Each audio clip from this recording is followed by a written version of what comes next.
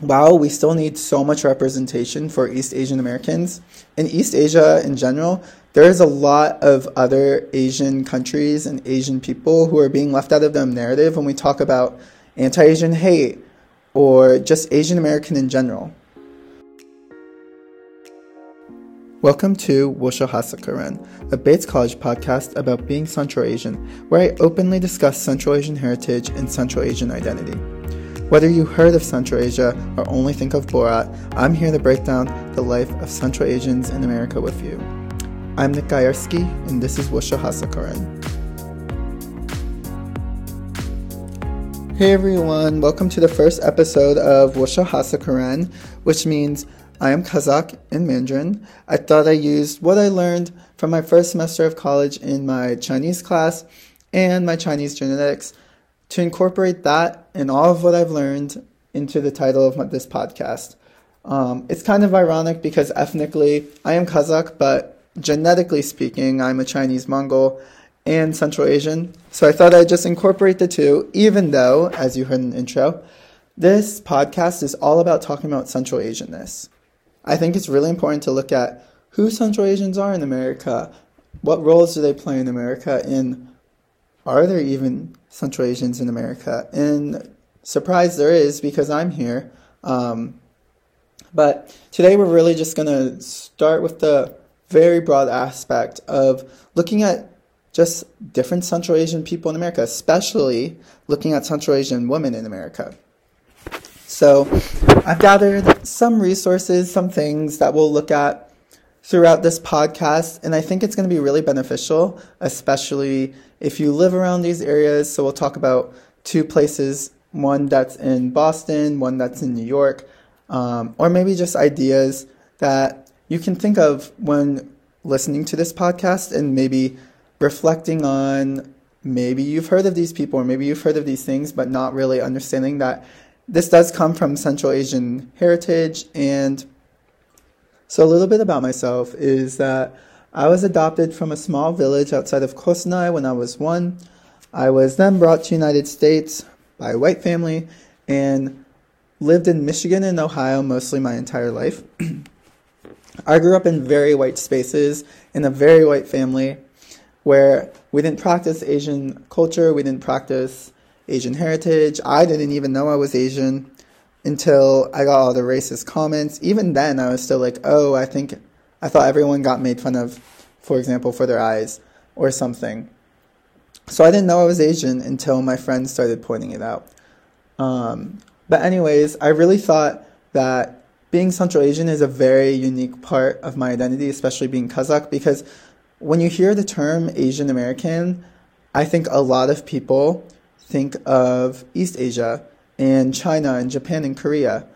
And I think the media construes the narrative into the way where we think about Asian people as Chinese people, as in Japanese people, as in Korean people.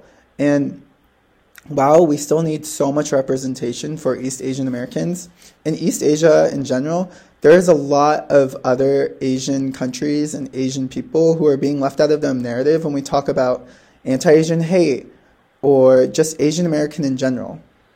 For me, when I was finding out about my Asian identity, I really didn't think about Central Asia. I really thought that, oh, I am Kazakh, but I look Chinese, which I ended up being Chinese, so that's kind of ironic. But I didn't see myself being represented.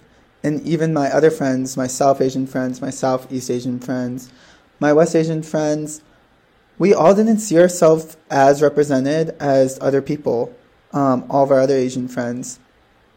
And I think that was really hard. And once I figured out I was Chinese, Mongolian, or Chinese Mongol, and Kazakh, I started to realize that I was not Chinese enough, quote unquote, to be East Asian, but I was also not Kazakh enough, quote unquote, to be completely full Central Asian. So it's going through this process, especially being in Central Asia, where being Central Asian and having Central Asian genetics usually means that you're a mix of a lot of different Asian identities, and sometimes you'll have some European in you, which is a little crazy. So seeing my friends who are full Chinese or full Korean is really difficult because I don't see myself being reflected within my friends. I think it's hard, especially at Bates, when there is not a lot of Central Asian people. There's one other Central Asian person here who's a freshman who I met who's amazing. She was also adopted from Kazakhstan. But other than that, it's majority of my Asian friends here are Chinese or East Asian. And having the discussions of Central Asian hate or Central Asian racism is something I normally can't do because my friends can't relate. And even when I bring up something that I experience that my East Asian friends can't experience, and even though we all look alike, they don't understand the things that I have to go through that they don't have to go through. And so it comes up with this idea of I appear as East Asian, but also like have this Central Asian ethnicity. And I think that's what a lot of Central Asian people in America struggle with. So I wanted to take this podcast and use this platform to emphasize and really highlight stories of Central Asian Americans, especially Central Asian American women in America, because I'm sure that you probably haven't heard of it, which is really upsetting. So I'm actually going to Boston for Thanksgiving break, which I'm super excited about because I get to see my uncle and aunt and my two cousins, and they're basically like my second family. My cousin actually went to Bates, which is how I ended up figuring out about Bates and how I ended up actually picking Bates. So there is a Central Asian restaurant in Boston called Silk Road Uyghur Cuisine, which is inspired by Uyghur cuisine. And Uyghur people are from China, and it's an ethnic group that has traditions that are really close to Central Asia. So this is the only Uyghur restaurant in Massachusetts, which is really crazy. And actually kind of sad because this is kind of like the only Central Asian food that you can find in Massachusetts. So this restaurant is run by Adila and her mom Maria, who come from Northwest China, and they themselves are Uyghurs. They're two amazing women who make sure that the restaurant is okay and make sure it's up to date and serve their customers. So Vice News actually did a YouTube video over this restaurant, and they have a really amazing story, which I will share throughout the video. And then later we can discuss and we can talk about why this restaurant is so important. Adila and her mum Maria are Uyghurs. They come from northwest China in a region called Xinjiang. Unlike the majority of China's population who are Han Chinese, the Uyghurs are a mostly Muslim Turkic ethnicity who have their own language and traditions much closer to Central Asia. So I don't know if you've heard about the Uyghur community in China or around Central Asia or in other countries, but the Uyghur community has been recently getting a lot of news and got a lot of news maybe around a year and a half ago, and it's still getting news, but it got really big, mostly because of China's rule and how they treated Uyghurs, especially Uyghurs from Central Asia. So if you haven't heard about it, the Chinese government was building these camps in order to quote-unquote combat terrorism and put these Uyghur people and Uyghur families into these camps, which were really awful. There's a big movement, not a big movement, but there was a movement in Kazakhstan called Free Kazakhs, or hashtag Free Uyghurs. There was also hashtag Me Too Uyghurs. There was the Boycott Mulan movement. If you don't know about that, when the live action version of Mulan happened, they filmed it practically like the town over of a Uyghur camp, and a lot of people were like, oh, this is like really messed up, because clearly film production knew about it. So just some insight of what the Uyghur community is going through in China. Definitely something to think about, and something that this video touches on as well. I'll play another clip from this video, and you'll realize that this family is missing their dad because the dad was taken away and put into one of these camps. So another part of this story is this family describing the loss of their dad and like what it's like to be without their dad, and how the motivation for the restaurant is all because of their dad, which is really touching. During that time, Uyghurs' lives in China have deteriorated dramatically. In an effort to, in their words, combat terrorism, the Chinese government has sent over 1 million Uyghurs to sprawling prison-like camps over the last 3 years. Here, they're frequently interrogated and tortured, banned from practicing Islam, and forced to recite Chinese Communist Party ideology. Xinjiang has been transformed into a dystopian surveillance state. Maria and Adila's own family have been swept up in the crackdown. In 2018, Adila's father, Maria's husband, stopped answering their calls. Eventually, they learned he too had been taken to the camps. So once again, just reiterating on the importance and recognition of Uyghurs in China, in Central Asia, and around the Asian continent, just because this is something that, while the news did bring up, it is something that's still going on, and something that kind of like stopped being talked about in the media. So I think it's really powerful that these two women created this restaurant to share their Uyghur culture and Uyghur traditions, but also like have this restaurant to advocate for the oppression of Uyghurs in China. So I was lucky enough to be able to sit down with Adila in Boston, and she asked that I didn't record the conversation, but I did take some notes based on the conversation we had. So I asked her about what it's like to be a Uyghur in America, what it's like to have Central Asian tradition, more Central Asian food, instead of your typical quote-unquote Chinese culture and Chinese tradition. And so she really touched on the importance of racism, stereotypes, and different microaggressions that one would receive if they're Uyghur or Central Asian, which I thought was really important. She talked about how a lot of people are seen as terrorists, especially the Uyghur community, because of their religious affiliation and because China is quote-unquote combating terrorism. So this rhetoric being used is really damaging to the Uyghur population, really damaging to the Central Asian population, and how she says that we have already a stigma in America where there's a terrorism stereotype where we see some Asian countries get that stereotype or get that terrorism stereotype, and that's already in America. But then going back to China, she's like,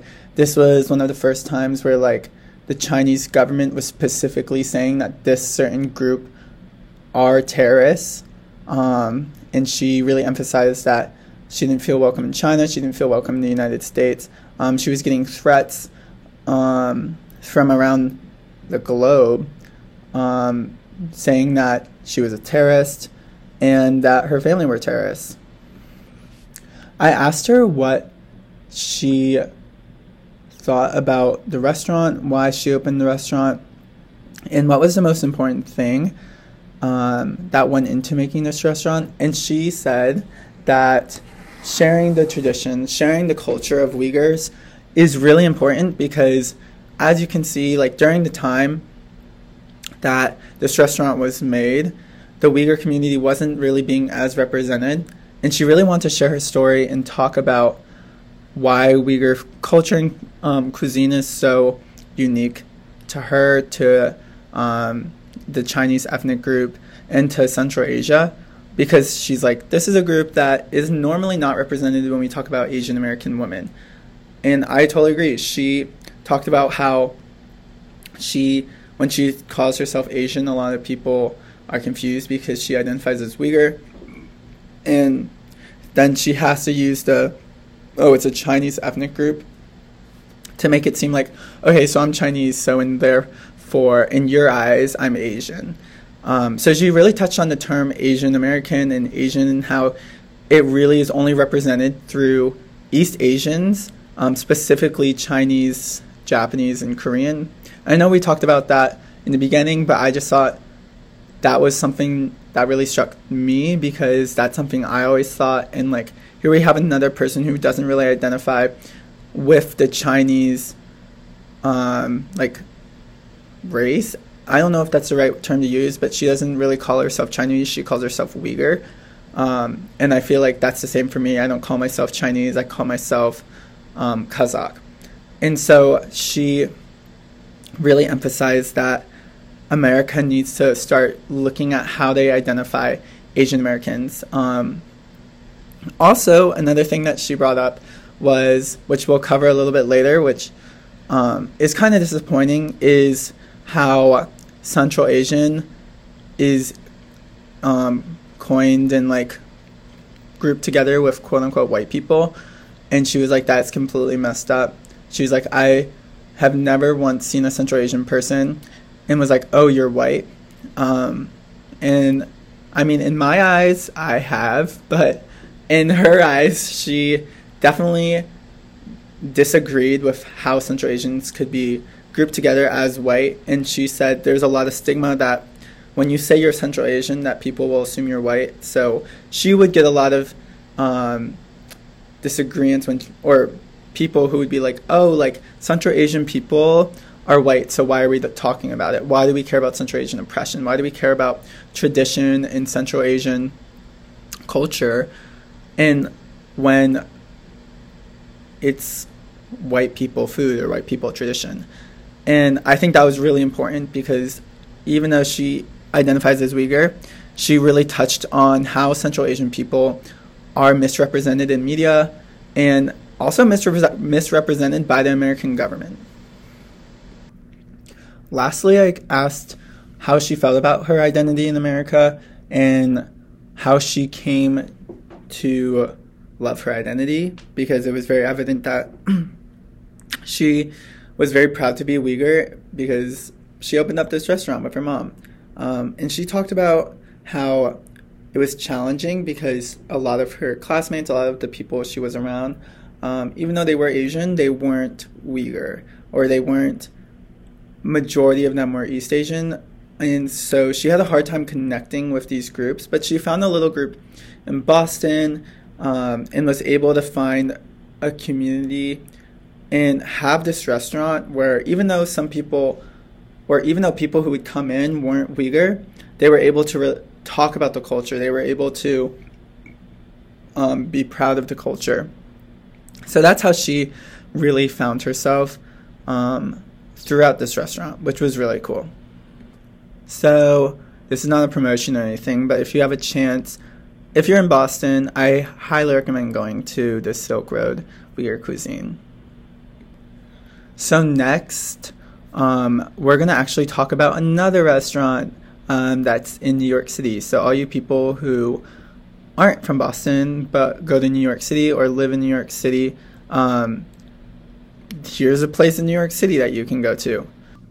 So the second place in New York is called Lagman House, and it's the only restaurant in America that serves Dongan cuisine. So the Dongan people are people who have came from Chinese women who married Arab Muslim silk traders on the Silk Road. So they faced oppression in China and eventually immigrated to Central Asia and settled in places like Kazakhstan and Kyrgyzstan. So in this case, this family opened up their restaurant and they immigrated from Kazakhstan, so go Kazakhs, to Brooklyn. So the whole family runs the restaurant, which is really cute. And the mom and the daughter, Gosholt is the mom, she really emphasizes how women, in this case, prep food and how they make food and how like it's tradition to teach the girls how to cook. So I thought that was really interesting. So, Vice, again, did a YouTube video on this Lagman house in New York City, which is so cool because Vice is just really killing the game with this. So I'm going to play a clip really quickly. And I just thought this clip, we're not going to go in much detail as last time, but this clip just like kind of emphasized the importance of like working together as a family and what the son came to like figure out working like together. Working as a family with my brothers, my sisters, my parents, and my fiance, it feels like a unity. My dad brought up the opening our own restaurant. It was 5 years ago maybe. We wanted our own part of American dream. So once again, I just thought this was a really cool thing that Vice covered. It's something that not a lot of people hear about. It's another taste of Central Asian culture in America. Funny thing is that my friend actually sent me this video, and this was the first time I've ever seen Central Asian food in America, like represented on YouTube, represented on media, which is crazy because my friend sent it to me like last year. So that was amazing. And so now this YouTube video has like a very special place in my heart. But I think it was just really cool to see how this family worked together, how the woman in the family also had this really strong aspect of making sure the restaurant was okay, making sure that everyone was doing their job, and like preparing the food, which is obviously the most important part of the restaurant. I just thought both of those restaurants were really important to share because food is a really big aspect of culture and traditions, especially I feel like in the Asian community. It's really where people are brought together as a community and are able to share their emotions, their feelings, and just talk about their heritage and identity. And so when I grew up, when I was in Ohio, I had a friend who is Uzbek, and her family was all Uzbek. So it was really fun going over to her house and eating Central Asian food because I didn't really have that because I grew up in a white family who didn't want to cook Asian food. And when I mean Asian food, I mean literally anything Asian. So going to her house and eating Central Asian food was something that I really valued. And I don't think I really took for granted and like really appreciated until afterwards because during that time I was still figuring out who I was. And so, yeah, being Asian was kind of like what I was going through at the moment, but like being Central Asian was something that I still hadn't like appreciated yet of my identity. And so all I want to do is just go back to Ohio and eat a Central Asian meal with them.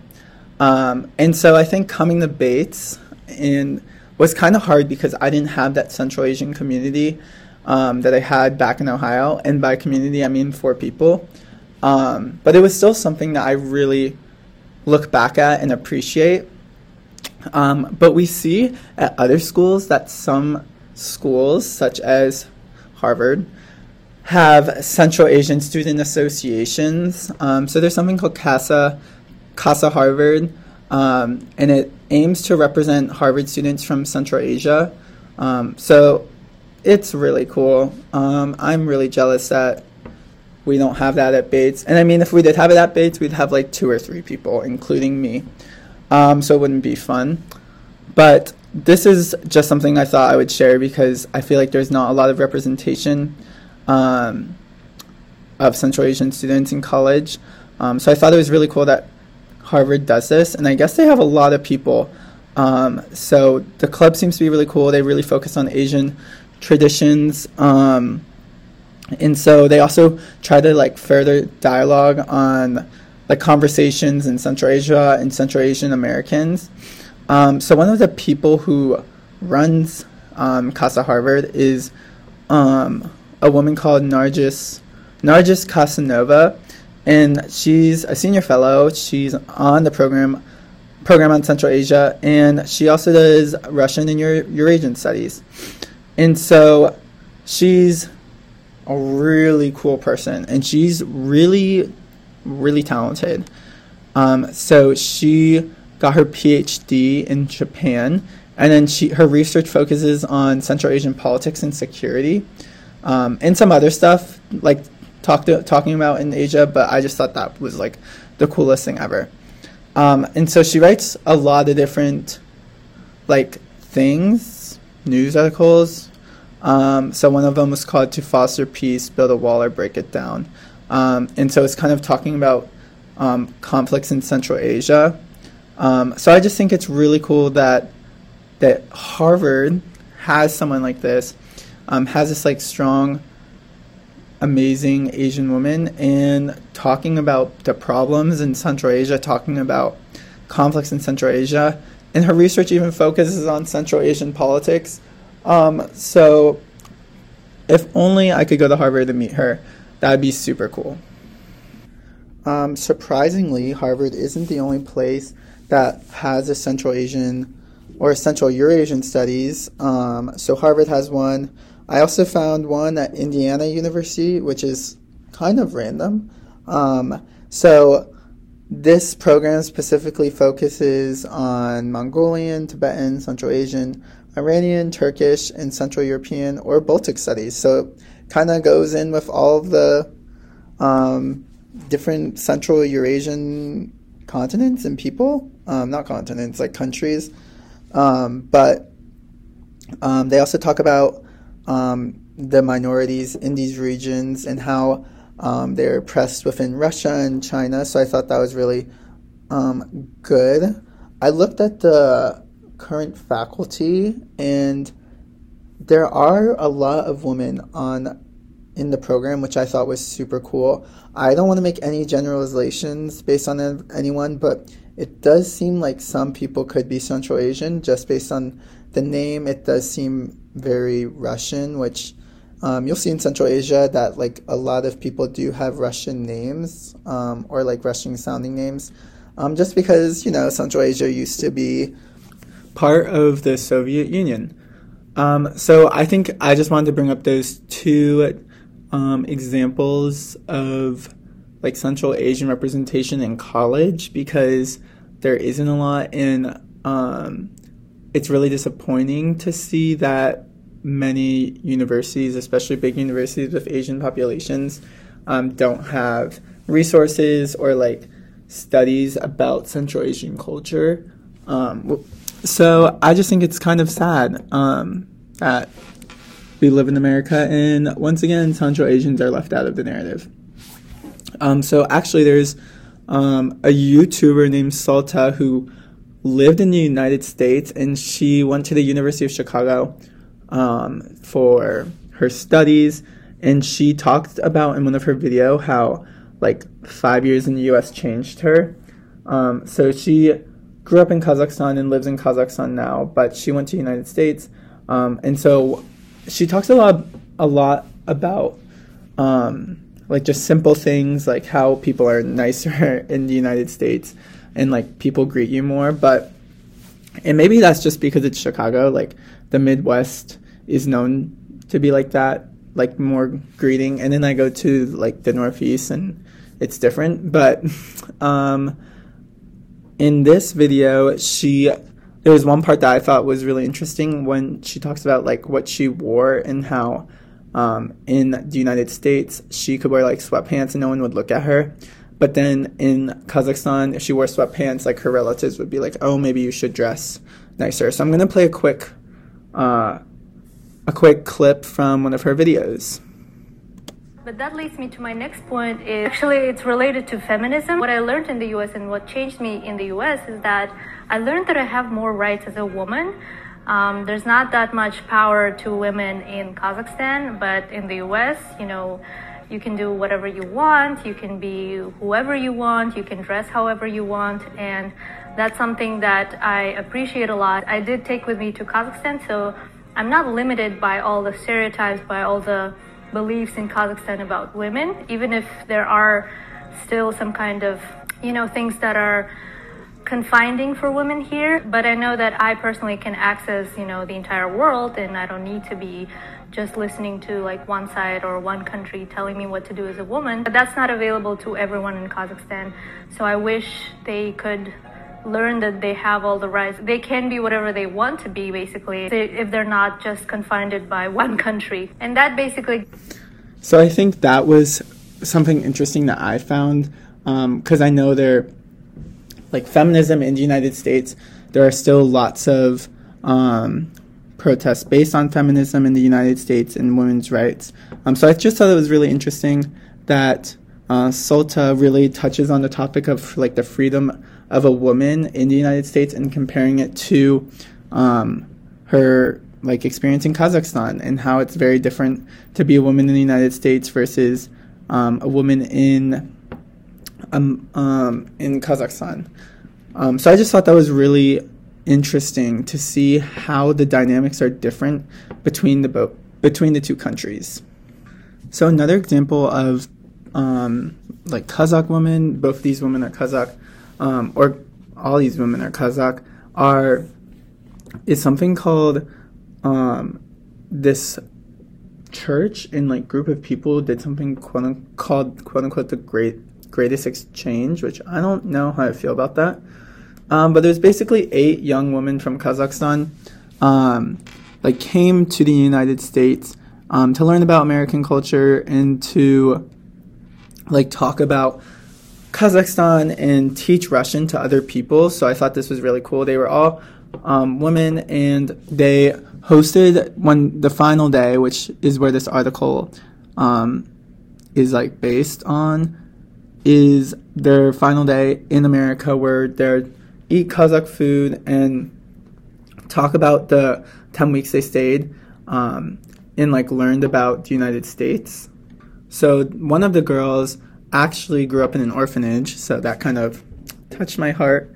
And one of the reasons she came to America was because she wanted to work to earn money and to provide for herself and also improve her English. So I thought that was really cool. That she decided to come to America because of those reasons. I do think that calling this, one of the people who founded this, who call it the Greatest Exchange, is a little weird. Just because it seems like this is not necessarily something I would call an exchange. And I know that word can be used to talk about people coming to America, but I just foreign exchange students, but I just don't really like the way rhetoric is used around that.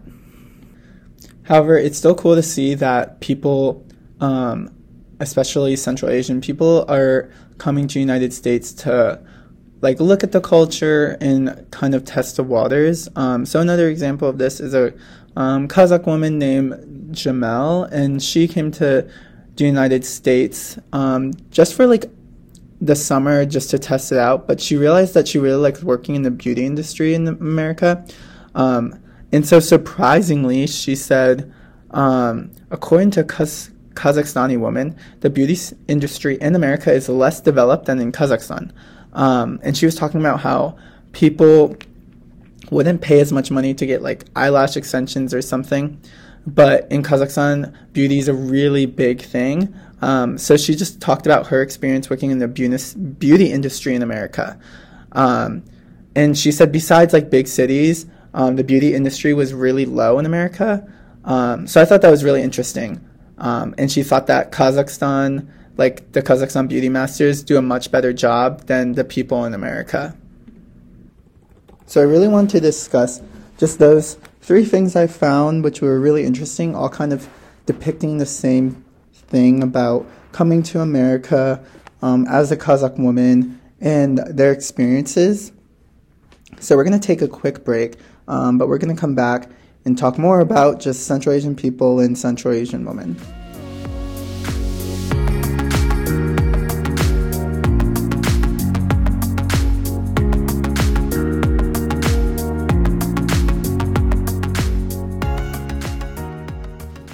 Hello everyone, welcome back from the break.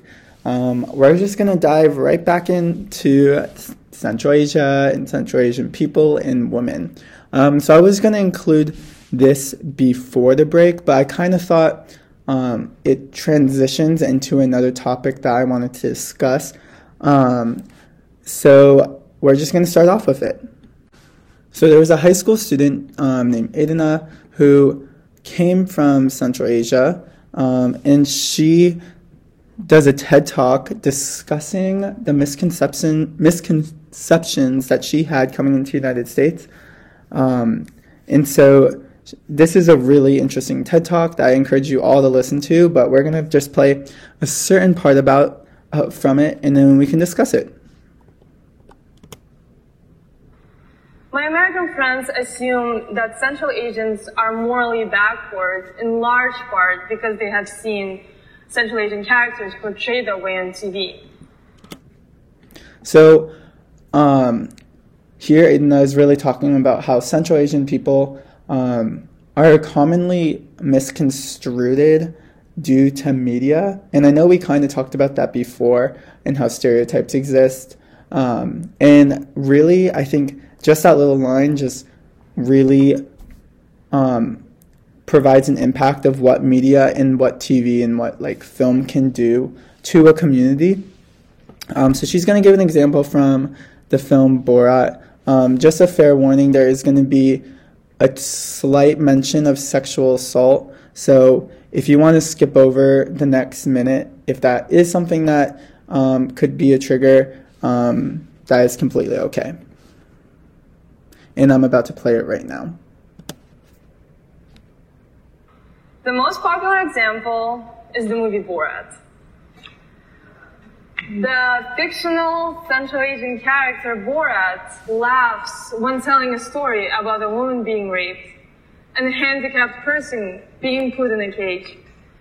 He makes racist jokes to the Roma people, who he refers to as gypsies.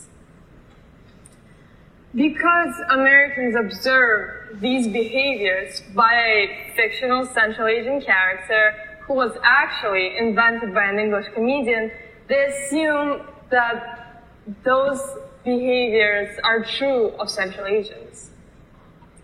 Of course, other Americans know it's not true, but they don't have any other frames of reference. So just talking about it again, I think that it's really important to look at how media plays a role. And I think it's amazing that she brought up this misconception that people have about Central Asian people because it's usually not discussed. And so hearing about it in the TED Talk was incredible because I never thought I'd find something like that. And we all know about the movie Borat if you heard about Central Asia and just Kazakhstan in general. That's usually what people will ask a Central Asian person when they say they are Central Asian, like, oh, you know about Borat, which is just really stupid. So I think that TED Talk gave a great transition into Borat and the sequel. So there's actually so much controversy with Borat, which isn't surprising, but especially with Borat 2. So there's an article posted by Salon.com discussing Borat 2 and how it battled misogyny. So I personally have not seen Borat or Borat 2, and it is definitely something I don't choose to watch, or I'm not going to watch unless maybe it's with a Central Asian person, but other than that, I don't think I'm going to watch it. So in the Salon article, we see that they kind of discuss how Borat might be feminist, like Borat 2, which is really weird because you just heard about all of the things in the TED Talk that were really messed up. But in this case, once again, I have not seen Borat 2. They discuss how America treats women badly and discuss the problems with that. So I thought that was a really interesting topic that they brought up in Borat 2, especially a movie that usually has a bad reputation on Central Asian people. There is another article from the independent.co that also discusses Borat, but in a different way. So their conclusion was that if the racism and sexism can no longer even justify itself as a mean to an end to expose some greater truth, isn't it just racism and sexism, plain and simple? So this article thought that even though the racism and sexism is kind of highlighted and it could advocate for the misogyny in America, there is still sexism present in Borat and Borat 2 that, while it could start a conversation, it still has a negative effect on Central Asian people and just as a whole as sexism and racism. I'm going to play a clip from the first movie, Borat, and this supposedly is a scene talking about feminism. Dzień dobry. In Kazakhstan, it is illegal for more than 5 women to be in the same place, except for in brothel or in grave. In USA, many women meet in groups called the feminists. I find them more. Dziękuję.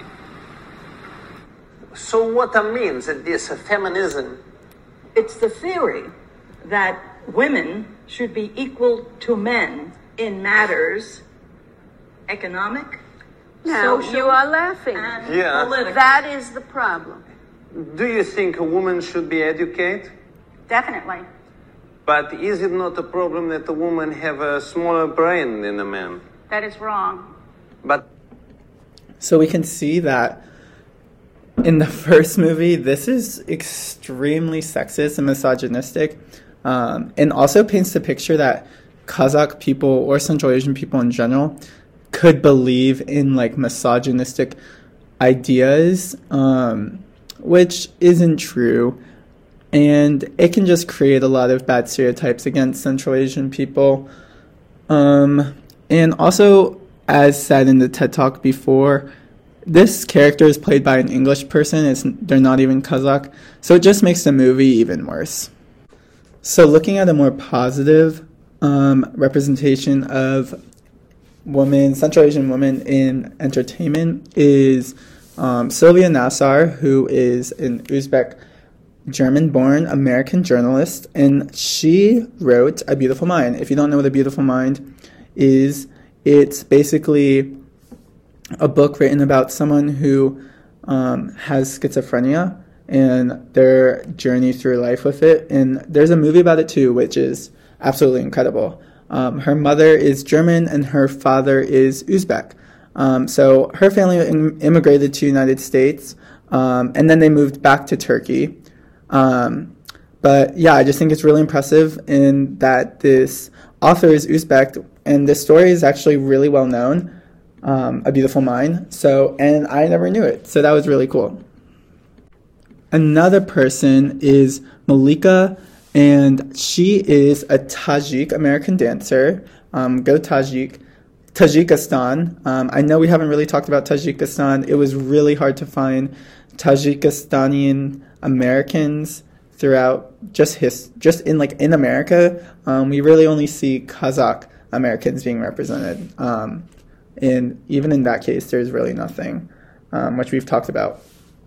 But, so she is known for her Queen of Tajik and Oriental dance.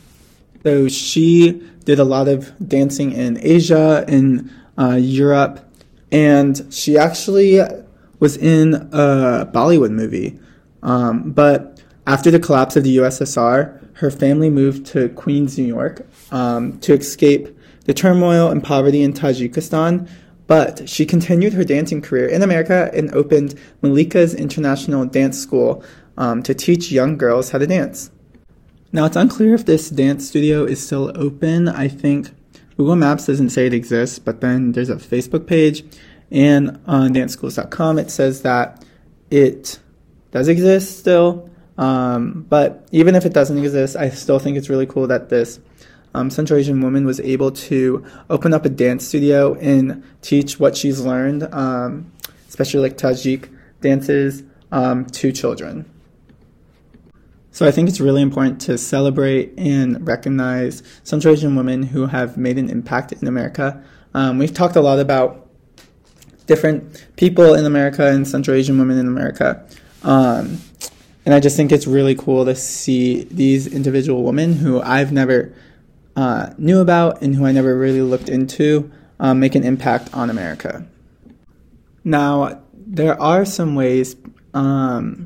people people celebrate Central Asian holidays. For example, there is the Spring Celebration, which is a Kazakhstani tradition. So oddly enough, the University of Arizona posted something about this. They had a celebration back in 2015. And it was just a holiday to talk about the Kazakhstani holiday, and it was actually really cool. They did a lot of traditions, and a lot of people showed up. So I thought that was really interesting because out of everybody, I was not expecting to see the University of Arizona participate in this. And then there is another holiday that is usually celebrated by all of Central Asia. And so this is the Persian New Year, and all of Central Asia can celebrate this, but it also is mostly focused on Iran and other South Asian countries. So it's kind of a combination of South Asia and Central Asia and parts of West Asia, which all celebrate this holiday, which I thought is really cool. In this case, the Jerusalem Post talked about how they hoped that more people will celebrate in the United States to kind of bring the microaggressions in racism and stereotypes to kind of a stop, in hope that other people recognize the new holiday, or not a new holiday, but a holiday that a lot of other people in America celebrate, and trying to bring some positive light to it. So you might be wondering how Central Asians, or why some Central Asians come to the United States. I know we kind of talked about it before, but there's a report done by Ajar Chekharova. She's a PhD candidate of the Department of Political Science at the University of Illinois in Chicago. And she talked about Kyrgyzstani immigrants coming to America and just immigrating outside of Kyrgyzstan. And so one of the things that she talked about is that Central Asian migrants similarly benefit from being associated with East Asian migrants who are stereotyped as hardworking and high-achieving, quote-unquote, model minorities. But in American news media, Central Asian migrants make rare appearance, and if it's due, it's often connected to crime and terrorism. So this is really important because I feel like a lot of people don't understand the terrorism aspect of being Central Asian, and how usually the stereotype is not, you don't think about it as, like, when we talk about the stereotype of being a terrorist, usually Central Asians aren't brought up. And people who aren't Central Asian, or typically East Asian people, don't understand the fact that Central Asian people are called terrorists a lot. And so, if you didn't know, in 2013 with the Boston Marathon bombing, it was two Kyrgyzstani American brothers who were identified as the Boston Marathon bombers. And so, as a result, as you can imagine, the image of Central Asian immigrants was linked with terrorism. And it's also linked with the Muslim immigrant communities.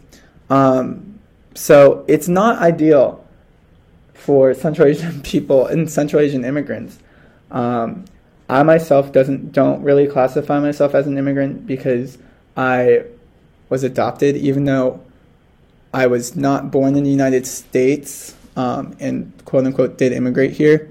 I don't qualify myself as an immigrant because I didn't experience the same things that other immigrants experience. But she points out how in Kyrgyzstan there's a lot of violence against women, violence against LGBTQ community, and other like social intolerance of ethnic and religious minorities. And so this creates people to leave Kyrgyzstan and leave other Central Asian countries to the United States in hope for a better life. Again, Ajar really wanted to use this data analysis to look at how Central Asian people, especially Kyrgyzstani people, are represented in media, why Kyrgyzstani people immigrate to the United States, and kind of talk about, once again, how Central Asian people are represented as terrorists in America. I think it's really hard to see and look into the facts. I would cut this part out, but I think I'm just at a loss of words for the amount of evidence I've found for the stereotype that Central Asian people are terrorists, and how so many even Asian people don't understand that stereotype exists against Central Asian people. Speaking from personal experience, when I tell my East Asian friends the fact that I've been called a terrorist, they're like, oh, well, like, you look East Asian or you're Chinese, so that doesn't apply to you, or no, you haven't. And it's kind of like they don't see it. And I think it's so hard to tell people that I'm not fully East Asian. I'm Kazakh. I don't experience the same things, or you don't experience the same things that I do as a Central Asian person. So I think just a big takeaway from this article was just realizing that people are still going to be ignorant towards Central Asian people, and Central Asian racism and stereotypes, which is so messed up. And it hurts me that even some of my own East Asian friends, even some of my best friends, have told me that I can't experience that stuff because I simply look like them. And it kind of just washes out my ethnicity. And there are still stereotypes and racism that are occurring even in present day, that a lot of people look over and don't realize that it is racism or microaggressions towards Central Asians. So, like, an example of this would be, I don't know if any of you guys have heard about it, but President Biden recently nominated Professor Omarova to be the comptroller of the currency. And so she is Kazakh American, and if she gets the role, she would be the first woman, the first immigrant, and the first person of color to have ever taken this role. So as you can imagine, she grew up in Kazakhstan, and during the time it was still part of the USSR. So I'm sure you can imagine everything, or what stereotypes have already came from that. So in this article from the Radio Free Europe, critics of her nomination have pointed to her past statements and called them radical, or that she's a socialist. And then on November 18th, there was a Senate hearing, and Republican lawmakers were grilling her and asking about her time in youth organizations that supported the Communist Party, even though she had no say in that because she was a kid.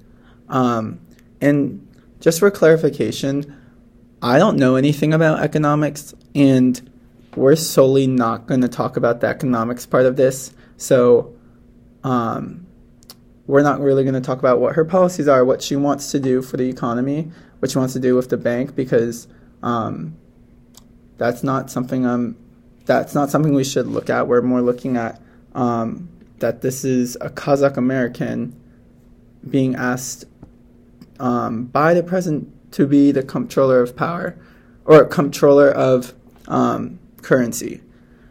And so there has been news coverage on this, but like a lot of news networks are doing it. But surprisingly, like, it's not the racism that people are using are not being called out. I'm going to play a quick clip from MSNBC, and it just kind of discusses what is going on. Controller of the currency is a job in the Treasury Department established during Abraham Lincoln's presidency. The first controller of the currency, Hugh McCullough, like Abraham Lincoln, was not a college graduate. The last Senate-confirmed controller of the currency, appointed by Donald Trump, was at least a college graduate, but like me, he was no more than a college graduate. And that was good enough for every Republican senator to vote to confirm Joseph Otting, who is now living in Las Vegas, where he owns a golf club, tennis facility, and spa. President Biden's nominee for controller of the currency is Professor Saul Omarova, whose previous service in government was in the Treasury Department for Republican President George W. Bush. Today, Professor Omarova, the most academically distinguished nominee for controller of the currency in history, who was born in Soviet-controlled Kazakhstan, faced an ugly challenge from a Republican senator who is always lying whenever he says the words, "I don't mean any disrespect." So, before we get into what that senator said, I think it's important to point out how Professor Omarova is very highly educated, and as we said before, the current or the past comptroller of the currency was just had a college degree, which is totally fine. But the fact that we have Republican senators still grilling her, and she's way more qualified, it's just crazy. So on the Cornell Law School website, you can actually find her, and her education is she has a diploma or like a BA equivalent from Moscow State University. Then she got her PhD at the University of Wisconsin at Madison, and she got her JD at Northwestern University School of Law. So she's clearly qualified in the Republicanized standards to have the job. So you'll see in this clip I'm about to play from Forbes Breaking News, one of the senators being like, "Oh," or "I don't mean any disrespect," and then proceeds to say something disrespectful. But I don't mean any disrespect. I don't know whether to call you professor or comrade. Senator, I'm not a communist. I do not subscribe to that ideology. I could not choose where I was born. I do not remember joining any Facebook group that subscribes to that ideology. I would never knowingly join any such group.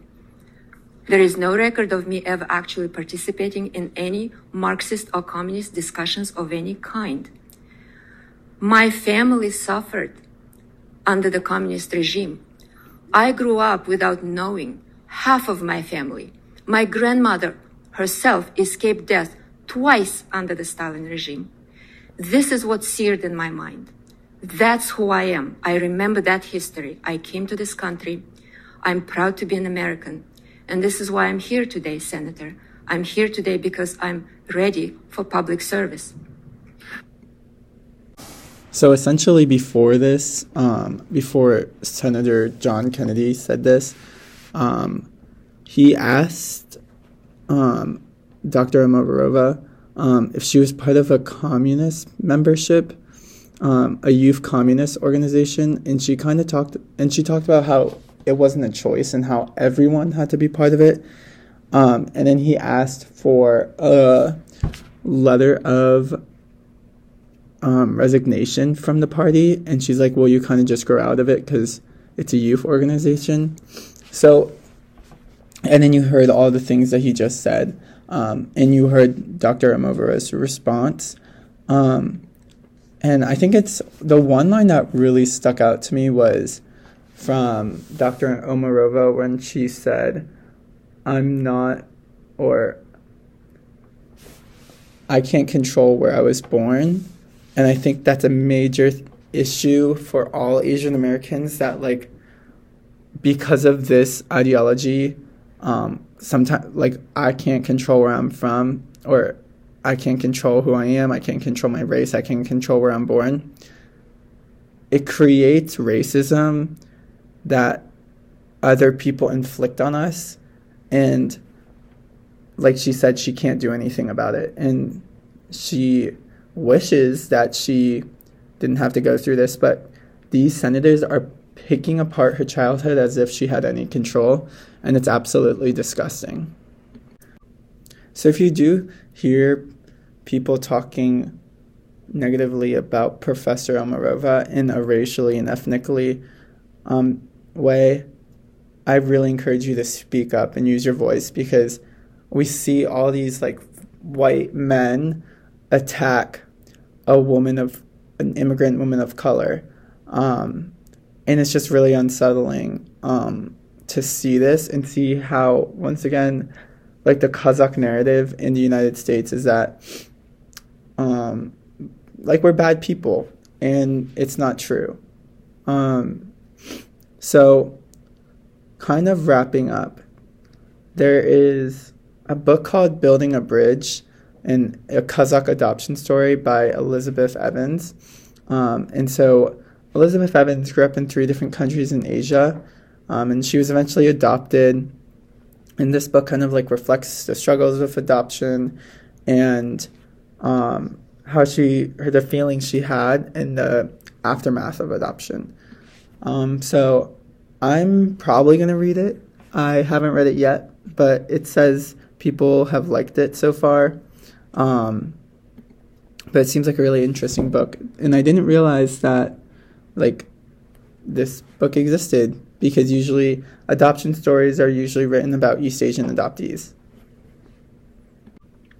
Now, that was a lot to take in. We kind of jumped around and talked about different aspects and different ways Central Asian people, especially Central Asian women, are seen in the United States. Overall, I think the major takeaway of this is to keep educating yourself on Central Asian racism, stereotypes, microaggressions, and also like enjoying the culture, knowing that Central Asian people exist, knowing that Central Asian tradition exists. And I really hope when you use the term Asian American or use the term Asian, that you think about Central Asia too, because I feel like so many people don't, and we need to get to a point when we talk about Asian American that we're not just talking about East Asia. And that's it for Wusha Hasakran. Thank you for tuning in and listening about Central Asian people, Central Asian identity, and having these hard discussions that we need to have about racism and stereotypes. Music was brought to us by bensound.com, and I will be linking all of my sources, and we're excited. Hope to see you next time.